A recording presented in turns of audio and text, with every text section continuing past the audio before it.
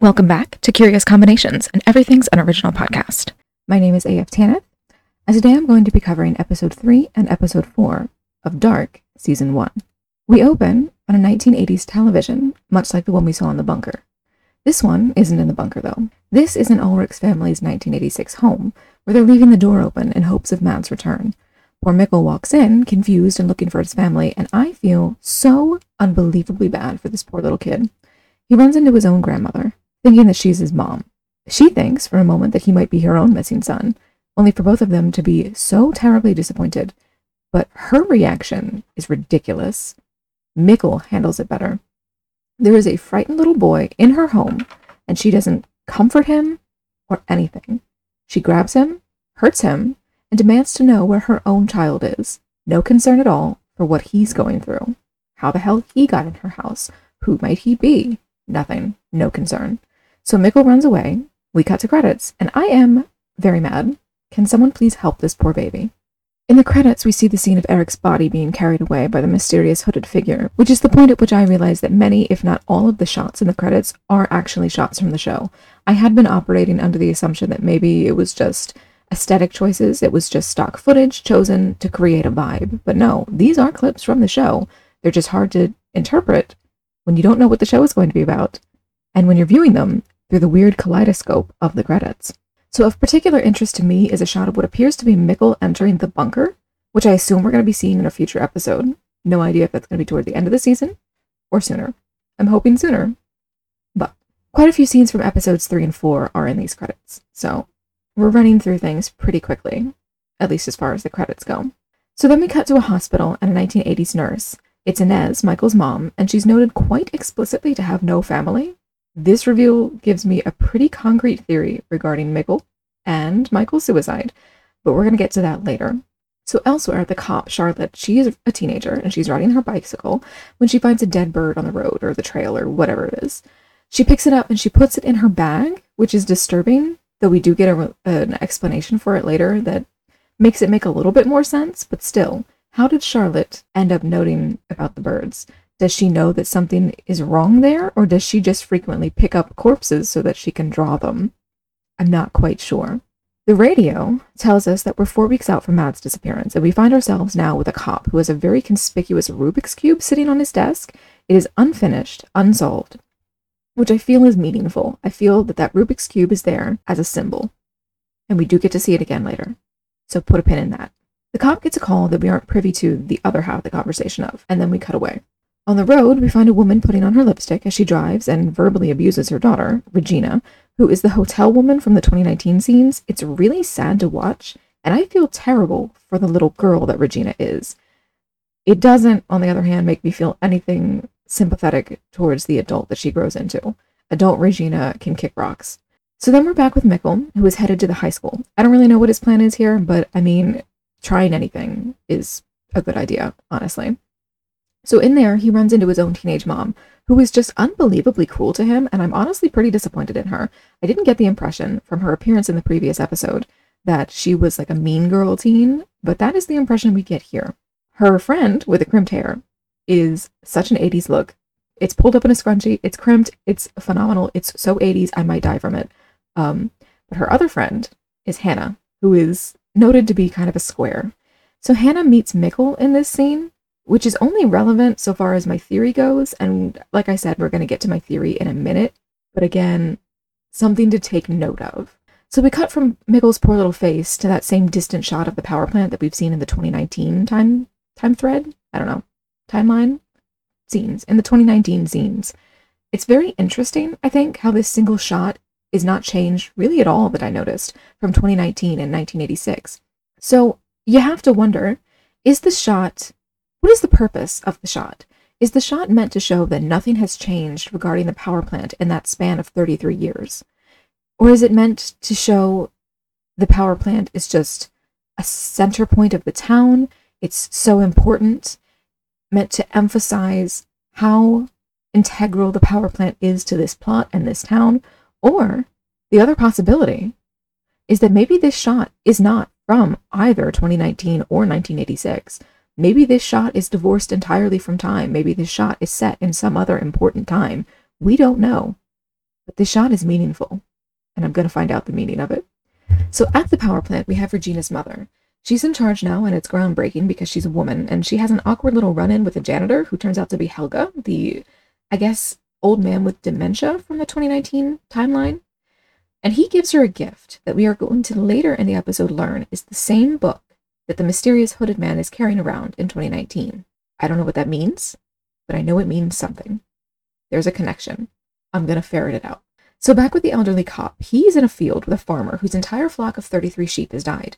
33 definitely seems to be something of an arc number here, and if this was an American show, I'd say we were doing something maybe with the Freemasons because of that. But since it's Germany, I don't know if that would be a relevant connection at all. But I have noticed, not just, it being 33, 33 is considered, in conspiracy circles, 33 is a number that gets plucked out and associated with all kinds of nonsense, because supposedly there's 33 degrees of masonry. 33 is a number conspiracy theorists like.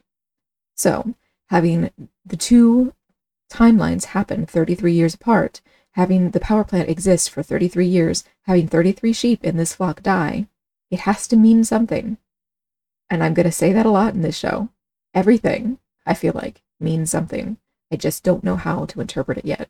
So inside the power plant, Regina's mother, Claudia, gets some kind of ambiguous bad news. Some kind of numbers are off in regards to the power plant, and though we're not really privy to what's going on, it's clearly something shady as fuck and pretty serious from the way she reacts.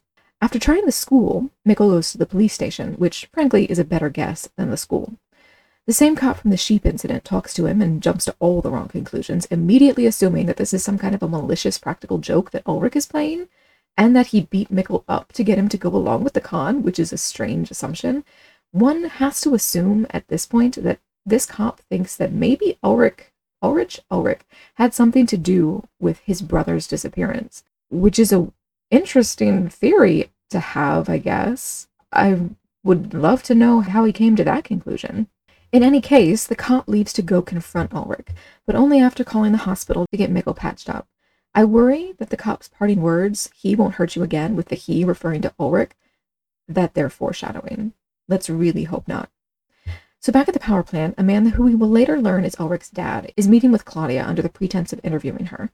But it's quickly made clear that they're actually having their own little extramarital affair.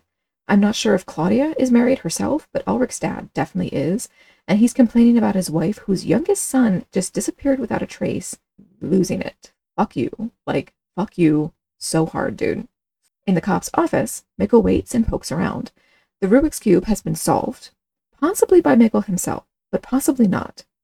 We're not sure. If so, there may be symbolism in that. Mikkel solving the Rubik's Cube could be a hint at Mikkel solving a larger puzzle, perhaps even our overarching mystery itself. In any case, he starts poking into news clippings and photos and whatnot of his own uncle's disappearance, and there's actually a pretty strong resemblance between the actor playing Mads and the actor playing Mikkel, which I'm kind of impressed. So Inez shows up at the police station to collect Mikkel, and now we're closing in on my theory, and we're going to be there in just a minute, so hold on. The cop, by now, has reached Ulrich's home. He finds the door open, just like Mikkel did, and walks inside, which, again, in America, a cop could absolutely say that having the door cracked like that was probable cause for entry. But I still feel like if it's not illegal, it's highly unethical. In any case, there's metal music blaring upstairs and no one to be found until he gets to the source of the music, which is Ulrich's room, where he's playing on what I think might be an Atari. Don't come for me, I had an NES, so I don't know the other brands. There's a familiar bit of wall art in the room, No Future, which was the graffiti that we saw the janitor trying to clean up at the power plant. What that means, I don't know. Maybe nothing. Maybe something terribly important. I'm sure we'll find out eventually. I'm so lost by so many of the details here and so intrigued. Anyway, it's accusations all around. The cop accuses Ulrich of pranks and sheep murder. Ulrich accuses him of drinking his entire mind away, and honestly, Ulrich seems more likely to be right between the two of them. I don't know if I should or shouldn't yet hate the cop at this point, but I really don't like him. At the hospital, Mikkel is getting an exam. There's nothing seriously wrong with him, and he's unwilling to talk about what happened to him, which is understandable given that no one has believed him so far. Inez is very kind to and gentle with him here, and quite motherly in their next scene together. And so now we're at my theory. Inez has no children. She has no family. One assumes that means she has no husband, no one who could give her children. For the relationships of 2019 to make sense, though, She should have already had a son around Mikkel's age or older by this point, and she doesn't. The son that she should have by now, but doesn't have, is named Michael. Michael. Guys, I don't think Mikkel ever makes it back to 2019. I think Mikkel was Michael. I think Mikkel's stuck here in 1986, is going to be adopted by Inez, is going to get married to Hannah, and is eventually going to be cuckolded by his own dad? If I'm right, this is all going to get very incestuous and like quasi-incestuous, pseudo-incestuous very quickly. Yikes. Just off the top of my head, that's going to mean not only did Mikkel spend his adult life being like the peer of his own father, experiencing the birth of his own siblings, of himself, married a woman who's having an affair with his father. If Mikkel is Michael, then Jonas is Mikkel's son and has had a past relationship with Mikkel's sister. If this is true, we just turned Jonas into Jon Snow. Oh my god. Anyway, back at the power plant, Regina's mom is having a confrontation with someone whose identity I'm not really clear on. He's someone else powerful at the power plant, obviously, but I'm really confused on what it is that he does there. He's not Claudia's boss, I don't think, but maybe he is. Either way, they have a chat about what she doesn't know about her new job and what she needs to know about her new job and on, and it's clear that she's going to have some secrets revealed to her very shortly. I am hoping to get answers, but I won't get them. Not yet, at least. In the woods, we find Charlotte journaling about the dead bird. She's drawing it. She's taking some notes. I'm not sure which her primary motive is here. Does she intend mostly to draw it and the notes are secondary, or does she know that something is wrong with these birds? At the coroner's office, the cop is overlooking the necropsy of the sheep. Apparently, they all died of mass panic, but more interesting to me is one concrete detail of their misfortune. They have also had their eardrums blown out. From the way the coroner relates it, it sounds like a case of a loud noise fucking them up, not Satanists, like the idiot cop suggests, and as a member of the Satanic Temple, I'm offended. Thank you. That's mostly a joke. But the thing with the eardrums is fascinating. Did their ears get fucked by the same thing that fucked the dead boy's ears up? Maybe. Maybe not. I'm sticking with the centrifuge theory for his injuries right now, so I doubt that's what's happening to the sheep. Maybe some kind of a sound weapon instead. Who knows? Elsewhere in the woods, Claudia and the mystery man in the wheelchair visit some kind of a fenced-in chasm. Claudia heads down into the pit, looking ridiculous in her business suit and heels as she tromps around in the detritus, and in some part of the cave system we find an enormous stack of yellow barrels with nuclear warning symbols on them. Claudia looks very concerned, and so am I. But what is this? Is it nuclear waste improperly stored and improperly disposed of, or is it something worse? And if it is something worse, what could be worse? Back at Claudia's house, Regina arrives home to hear that her mother is going to be late, and she pulls her sleeve up to reveal self-harm scars. I feel really bad for teen Regina, and I have to reiterate that, mostly because I am not swayed at all on adult Regina. She still fucking sucks. In the woods once again, night has fallen, and the cop is wandering around. He's set upon by a rainstorm of falling bird corpses, quite like what happened to his apparent daughter, Charlotte, in 2019. At least I think Charlotte is his daughter. I may be wrong on that. It's really pretty disturbing, and it's even more disturbing when we discover that 1986 Charlotte has a freezer full of these bird corpses. What the entire hell does she think is going on, and why is she preserving the bodies? This has to mean that she's doing more than just drawing them, right? But what is she doing? What does she know? What does she suspect? And why, most importantly, is she preserving them in the freezer with her food? Yikes. All throughout the town, while Charlotte is doing this, the lights are flickering, just like they did when Charlotte saw the birds fall in 2019. It's here that I think the show does its most interesting twist so far. The timelines that we're seeing, those first 24 hours after Mikkel goes missing, are playing out almost identically in both 2019 and 1986, and I am fascinated. That night, the birds die, and the lights flicker, and this parallel is solidified here when Mikkel runs to the caves. He's in the caves on the night after he arrives in 1986, and his dad is in the caves on the night after Mikkel disappears from 2019, and they hear each other in the caves. Mikkel hears his father banging on the door. His father hears his voice calling for help. They're at the exact same place in wildly different but very parallel times. And again, I am fucking fascinated. I adore this. Whatever the hell is happening here, I adore this. I adore whatever mind created this. It is a brilliant plot point. Please do not let the rest of this story disappoint me because this is setting such a high bar. I love it. But the bit that's woven in with this is more concerning. We have teen Ulrich talking to Hannah, who is visibly quite a bit younger than him, and I think it's here that we, as the audience, are meant to understand that Hannah has harbored a lifelong crush on Ulrich. The affair might be a recent thing, or it might not be, but the feelings between them are clearly not new, at least not on her end. And given that I'm 99% sure at this point that she marries Ulrich's son, this is all so fucking weird and creepy in a way that I honestly really, really love and kind of wish I hated more than I do. Because it's gross. It's gross, and it's so mind-screwy, and I love it and I hate it, and it's a nightmare. I cannot wait to find out whether or not my theory is true. And honestly, at this point, I really think it has to be. It's gotta be, right? In any case, we get some looks at who's who in regards to the 2019 versions of everyone compared to the 1986 versions, and it did clear up a few identities for me, mostly revolving around Ulrich's dad. That's first and foremost. So while I don't love it as like an artistic choice, I can't say I don't appreciate it. It did what it meant to do, at least for me. There's an unexpected tit flash in here that we get when we get some glimpses of 2019, which I sure as fuck was not expecting.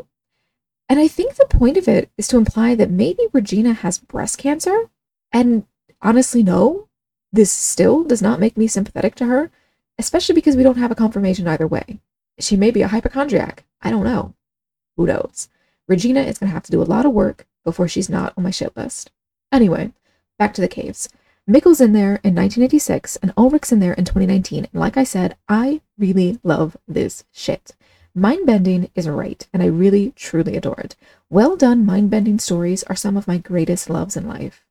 Media that makes you think, media that demands you actively watch and think and keep up with the story.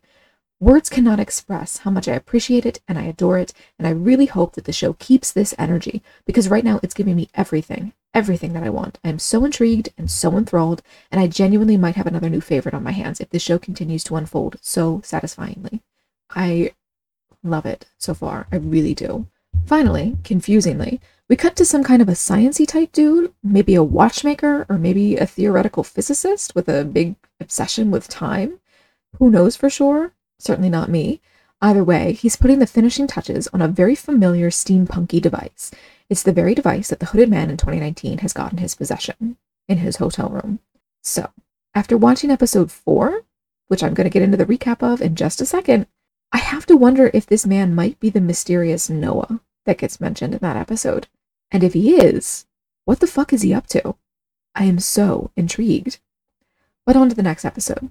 The door to the bunker is open, and the bunker is empty. We see a triquetra everywhere. That symbol from Charmed, you know the one. And there's a shot of a tattooed back that immediately and very ridiculously makes me think of Yu-Gi-Oh! More relevantly, it makes me think of cults, potentially an underground familial cult like the Ishtars, again, from Yu-Gi-Oh! If that turns out to be at all accurate, I'm going to lose my entire mind, and I will probably never stop laughing. Not in like a mean way, not in a way of judging the show for the parallel. It's just that would be funny as fuck if that parallel was there. I'd love that. But it's the use of the triquetra that I find very interesting. I know that symbol from pagan worship, but it does also have meanings in Christianity. Apparently the unbroken circle represents eternity. The 3 prongs represent the Holy Trinity. The interwoven nature of the symbol denotes the indivisibility and equality of the Holy Trinity. It symbolizes that the Holy Trinity is 3 beings of power, honor, and glory, but is indivisibly one God. And that, let me source that information I just gave you. That is from an Angel Fire website, dating back to the original Charmed. And there's no title on the page, but there you have it. Angel Fire, guys. Angel Fire. In pagan symbolism, it's about life and death and rebirth and the 3 forces of nature, which are apparently earth, air, and water. The inner 3 circles represent the female element and fertility. It's also known as the triple goddess. The maiden, the mother, and the crone represent the life stages of every woman and man, born to innocence, inspired to create, that embodied with wisdom. The triquetra is a symbol of protection. It represents the safety of a witch while she is wearing it or showing respect for the Wiccan religion. As I said, if we're doing that symbol as having real-world extant symbolism, I assume we're going more towards Christianity than paganism, but we could be doing anything here.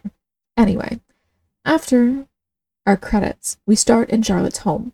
She's not sleeping in the same bedroom as her husband, And theirs is the single most strained marital relationship that I have ever seen portrayed. Truly, watching this scene, I had such a moment of, wait, are they married? I thought they were married. Are they not married? Then why do they live together? Are they brother and sister? They can't be brother and sister because I think they're married. I guess they could be brother and sister and married. I hope not. And that was my thought process there. Just a hint of insight for those who are not yet convinced that I'm fully insane. Anyway, what's her face? The redhead, Francisca, I think is her name, is being an absolute bitch to her deaf little sister, and she'll continue to be one throughout the episode. In Jonas's house, he's still looking at that map, and his mom, hurting from her sort of breakup with Ulrich, is trying to bond with him. It's desperate, and it's pathetic, and Jonas isn't interested. At the old folks' home, Charlotte's husband is visiting Helga, who is his father? Charlotte's father? I think Charlotte's father was the cop in the previous episode. So Helga is Peter's dad. Either way, he keeps repeating TikTok throughout the episode, which creates this wonderful sense of impending doom that's just phenomenally well done. And I hope it continues. As Charlotte drives her deaf daughter Elizabeth to school, she stops on the road and loots a nature camera. She steals the memory card in spite of her daughter's protests. And can we just talk about how horrific the police work is throughout all of the show so far? Everything that could be reasonably considered evidence has been tampered with by the police. Nothing they found in this entire show would be admissible in an American court because they've bungled the whole thing so fucking badly. I am horrified, but then again, this is not unusual for TV justice. That's just what TV cops are like. At the cave system, the paltry bit of caution tape does not stop Jonas from going in under the watchful eye of the mysterious hooded man, who checks his watch in a way that very much gives one the sense that Jonas is right on time for this action. But how did the mysterious man get the schedule he is apparently operating on? Is he from the future? I feel like this could be a hint that he, or someone he's working for, or someone who sent him, is from the future. At the elementary school, Charlotte drops off Elizabeth and is none too pleased to learn that Elizabeth has gotten herself a little prepubescent boyfriend, a boy whose name I don't recall, something like Yanis, something like that. We'll learn later that he too is deaf, and I worry that something really awful is going to happen to him within the next episodes. At the high school, Elizabeth's sister's class, Francisca's class, I think, is interrupted by Magnus's intrusion. The teacher doesn't send him away, which is a kindness I wouldn't expect in an American high school, that's for sure. But he also doesn't stop Magnus from obviously stalking Francisca, and I have some choice and very unkind words for that. I really hate Magnus, honestly, and this episode leaves me right on the cusp of hating Francisca, and I cannot tell you how much I hate the romantic plotline. Ew, ew, ew, ew, ew. Make it stop. The 2019 coroner, just like the 1986 one, finds themselves tasked with a necropsy. But while he had to dissect dead sheep, she has to dissect a dead bird. The bird, just like the sheep and just like the boy, has had its eardrums ruptured, though the impact of falling killed the bird, not the mutilation. I'm thinking some kind of a sound weapon maybe fucked up the bird, but I can hardly be sure. Either way, something's wrong with its feathers, and this fact is again related to nuclear radiation. And Chernobyl. I'm worried. Back at the police department, Charlotte has a chat with the eye patch guy. I must know what's up with his eye patch, and so far, I have no hints at all. Again, there must be something going on here with senses and the lack of senses. We've got burned out eyes, burst eardrums, Helga with his mangled ear, 2 deaf children, and this one-eyed cop. Something is up with people's senses in this show, and all I can think is that for some reason, whoever is behind this whole thing thinks that time travel is in some way associated with lack of senses. Maybe it's easier when you don't have your senses. Maybe it's more powerful when you don't have your senses. Something to do with senses. And I'm in the dark on what it could be.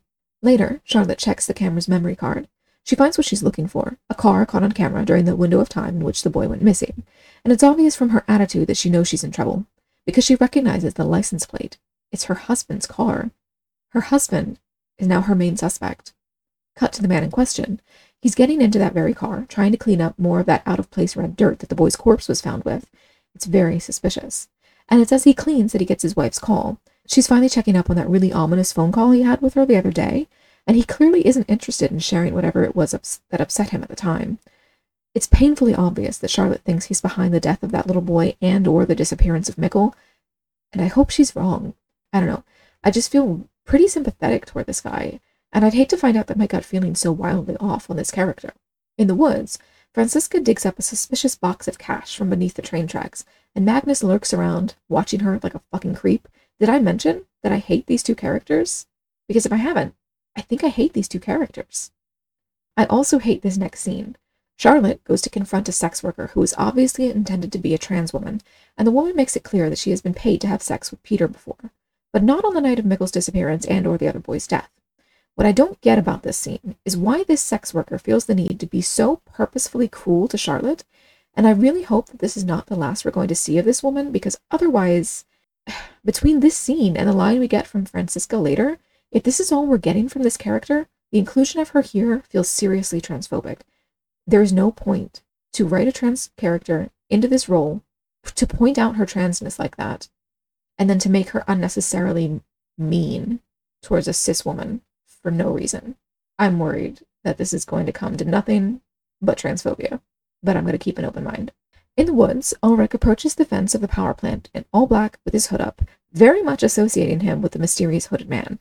And again, I feel like characters having their hoods up like that is meant to be a very subtle clue to the viewer of something. I don't know quite what.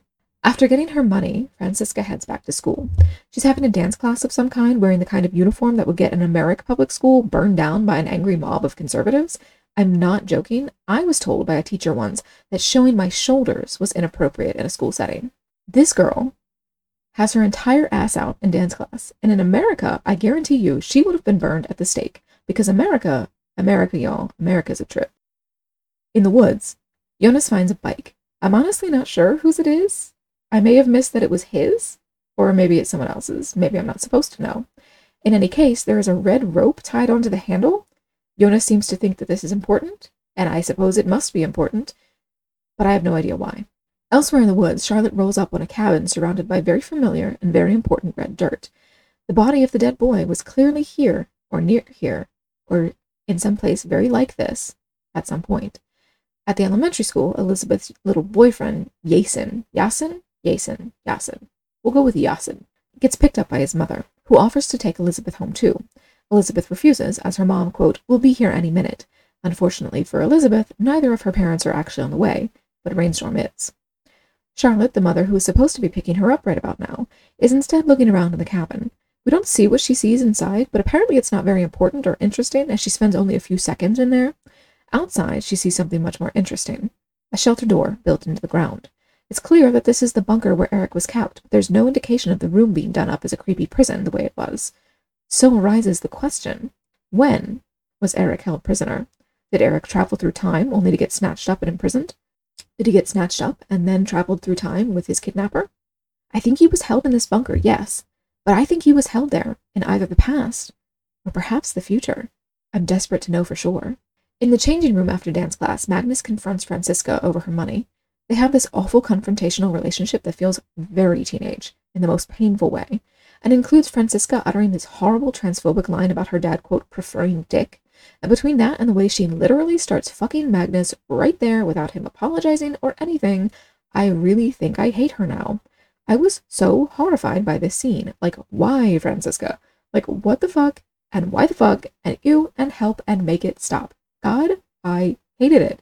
It was utterly skin-crawling, and completely mind-boggling, and ew. No. Never again. Anyway, meanwhile, Charlotte and Peter are having an uncomfortable phone conversation. He's hiding something, she's trying to ferret it out, and one of them really needs to go and pick up Elizabeth before something bad happens to her. Cut to Elizabeth, who we discover now did, in fact, steal Franziska's lipstick.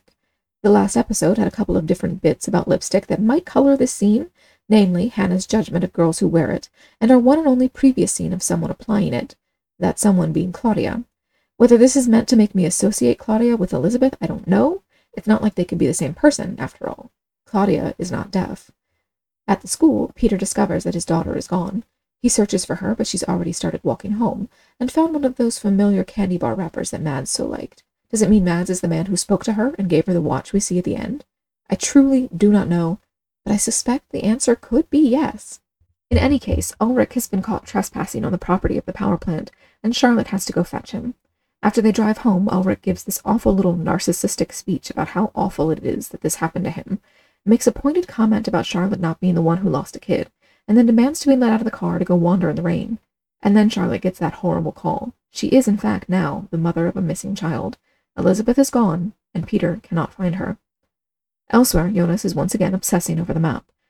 Does he do anything else anymore? Honestly, he doesn't seem to. It's caves and it's maps, and that is all he does. I'm kind of surprised he doesn't have more to do in this show. I really truly thought he was going to be like the main team, but he's kind of fallen back. In the woods, Charlotte finds her daughter's hat, but not her daughter.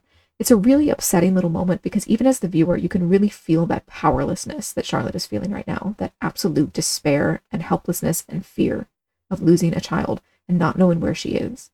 There's a clue. The hat serves as a clue to where Elizabeth is.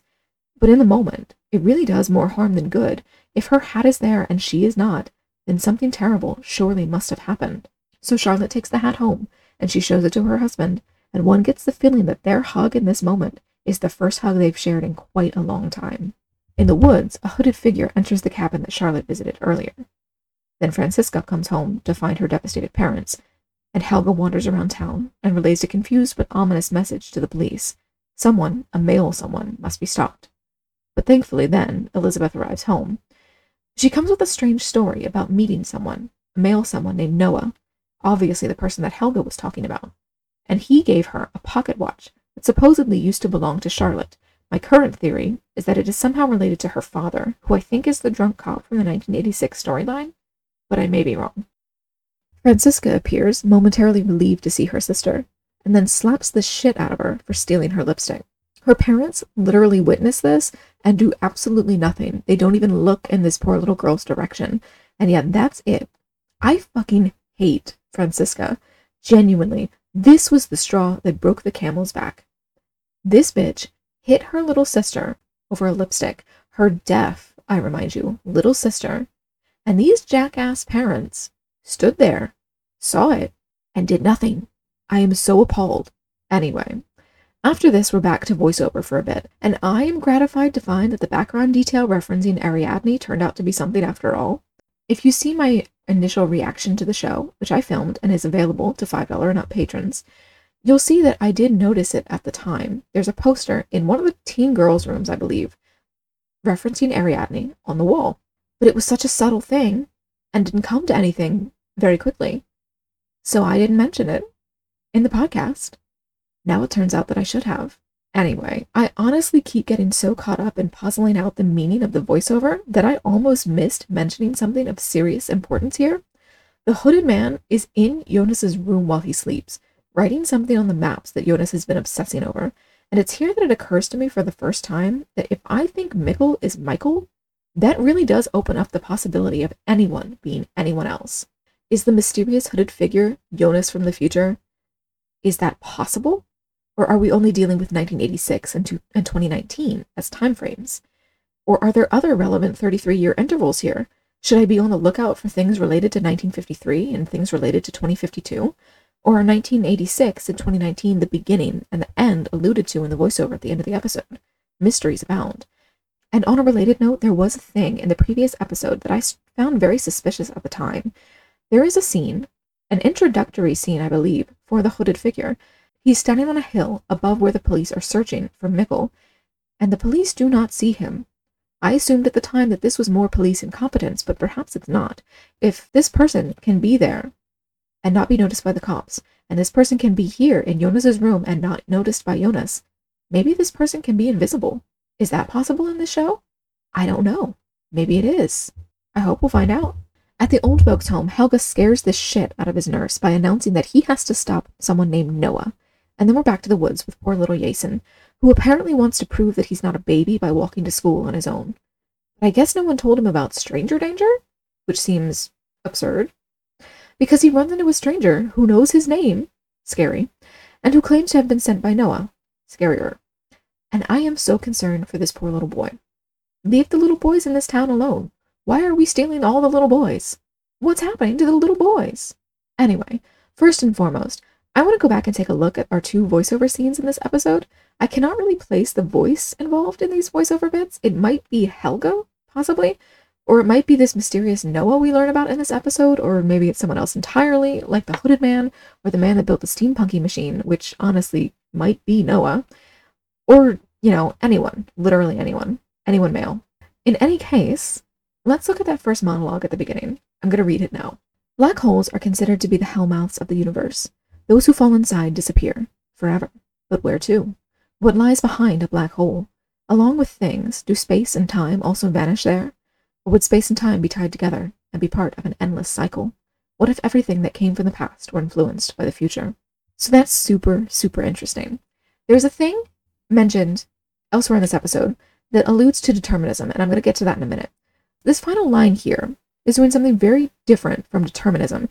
It is doing like a reverse determinism. What if everything that came from the past were influenced by the future? Being humans, we interpret time as a very linear thing, and it's clear that the premise of this show is that time is not in fact linear. Even in our construction of time travel narratives and time travel shows, we tend to tell them in a very linear, if a circular line type of way. We don't tend to get too timey-wimey, because that confuses a viewer or a reader a lot of the time. But if the future can influence the past, the way this implies, it sounds like we might be about to get very timey-wimey indeed. I'm very interested. The property that comes to mind most immediately for me when speaking of the future influencing the past, it's a story, a children's book, by the author Catherine Reese. It's titled Time Windows, and the premise of the story is that this little girl moves in with her family to a house where in the attic she finds a dollhouse, an exact replica of the house she's living in now. And by looking through the windows of this dollhouse, she begins to see flashes of the past of the house. By looking through the windows of this house, she sees into 2 different time frames of the house. And there's a subplot here of an abusive mother in the past influencing the future mothers to live in the home in a very, not a possession, but a suppression kind of way. But more interesting in terms of time shenanigans is that the significant conflict of the story revolves around the death of the little girl at the beginning of the time windows. She ends up falling into a crawl space created for the Underground Railroad, and no one knows where she is, and so she suffocates and she dies.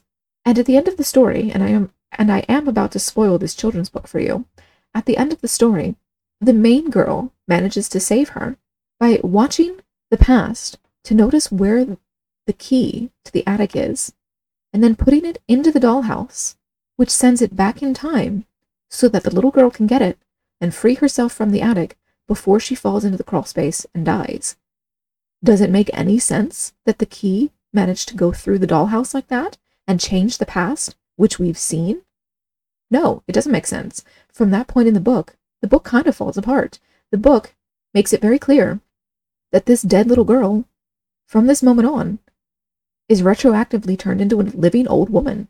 And the changes are so significant to the timeline that the characters, who all knew about the time shenanigans going on, completely forget everything that happened over the course of a few weeks. It's very timey-wimey. It is the most prominent example I've ever seen of time not being a linear thing, of time being something that you can shape like putty. And if we're doing that here, A, I find it extremely fascinating, and B, that would certainly be more mind screw, wouldn't it? But I'm also very interested in this idea of black holes being related to Vinden. But I'm also very interested in this implication that the town is like a black hole in some capacity. There's a question of what lies behind a black hole. And perhaps they're not saying so much that the town is a black hole. Maybe the nuclear power plant is a black hole.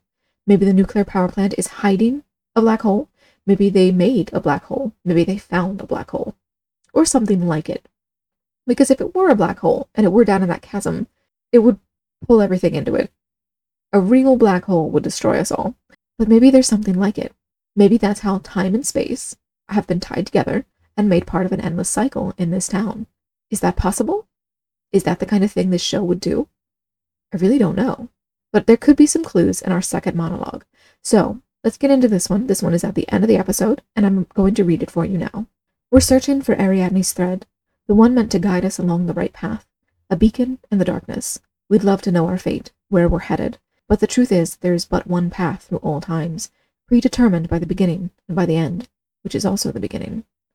So there's something very interesting there happening, referencing determinism, which is sometimes taken as a way to discount the existence of free will, and I gather that a lot of people don't like determinism such as it is because A, they fundamentally misunderstand quantum physics, and B, they don't like the idea of not having free will and not being able to make their own choices. But the fact of the matter is that determinism does not preclude free will. Determinism tells you how your free will works.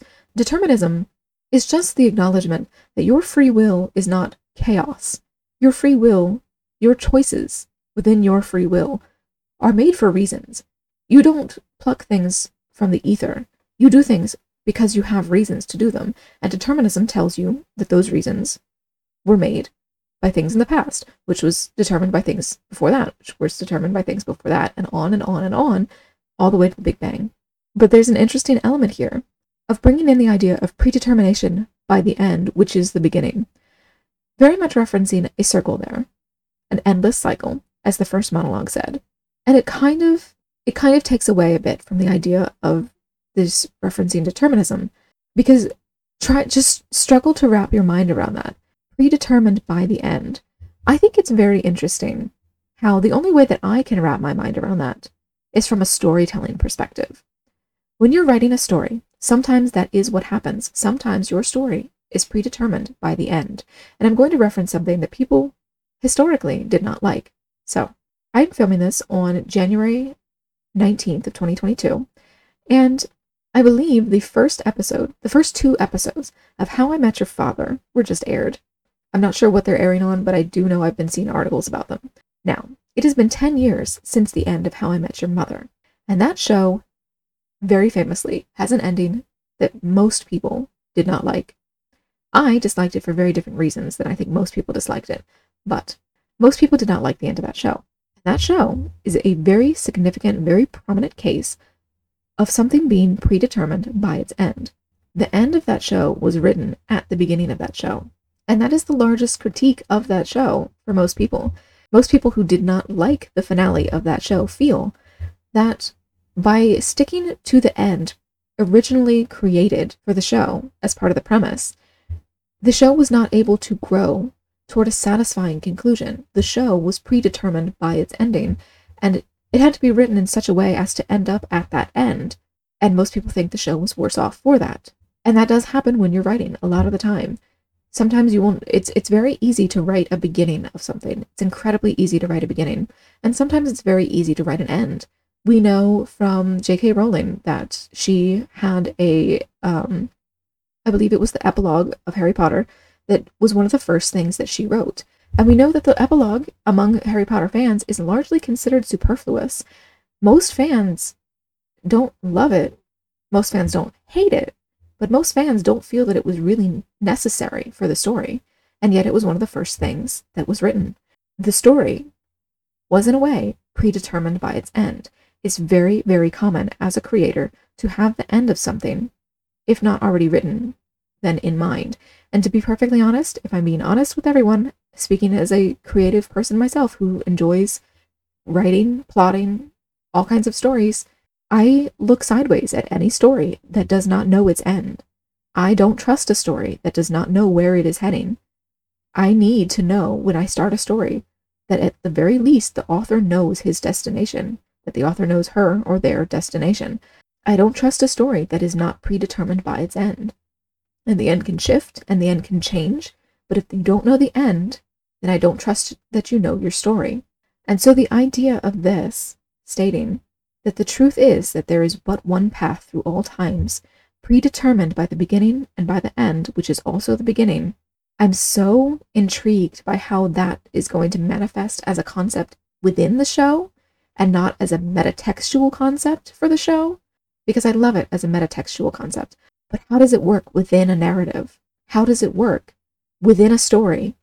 I am so utterly intrigued. And we have so many mysteries still open, and we have 6 episodes of this first season left.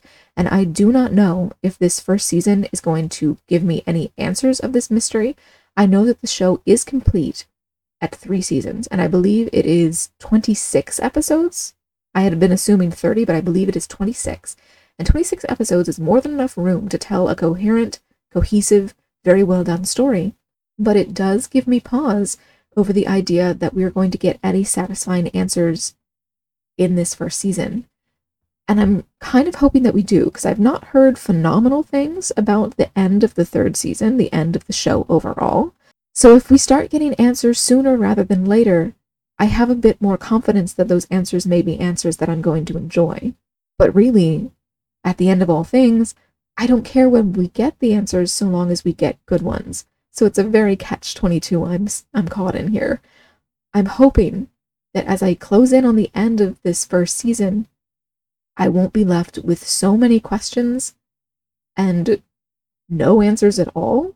I'm hoping that what we really do with this season and its wrap up is that we answer a lot of the questions that we have so far and maybe set up a slew of more questions.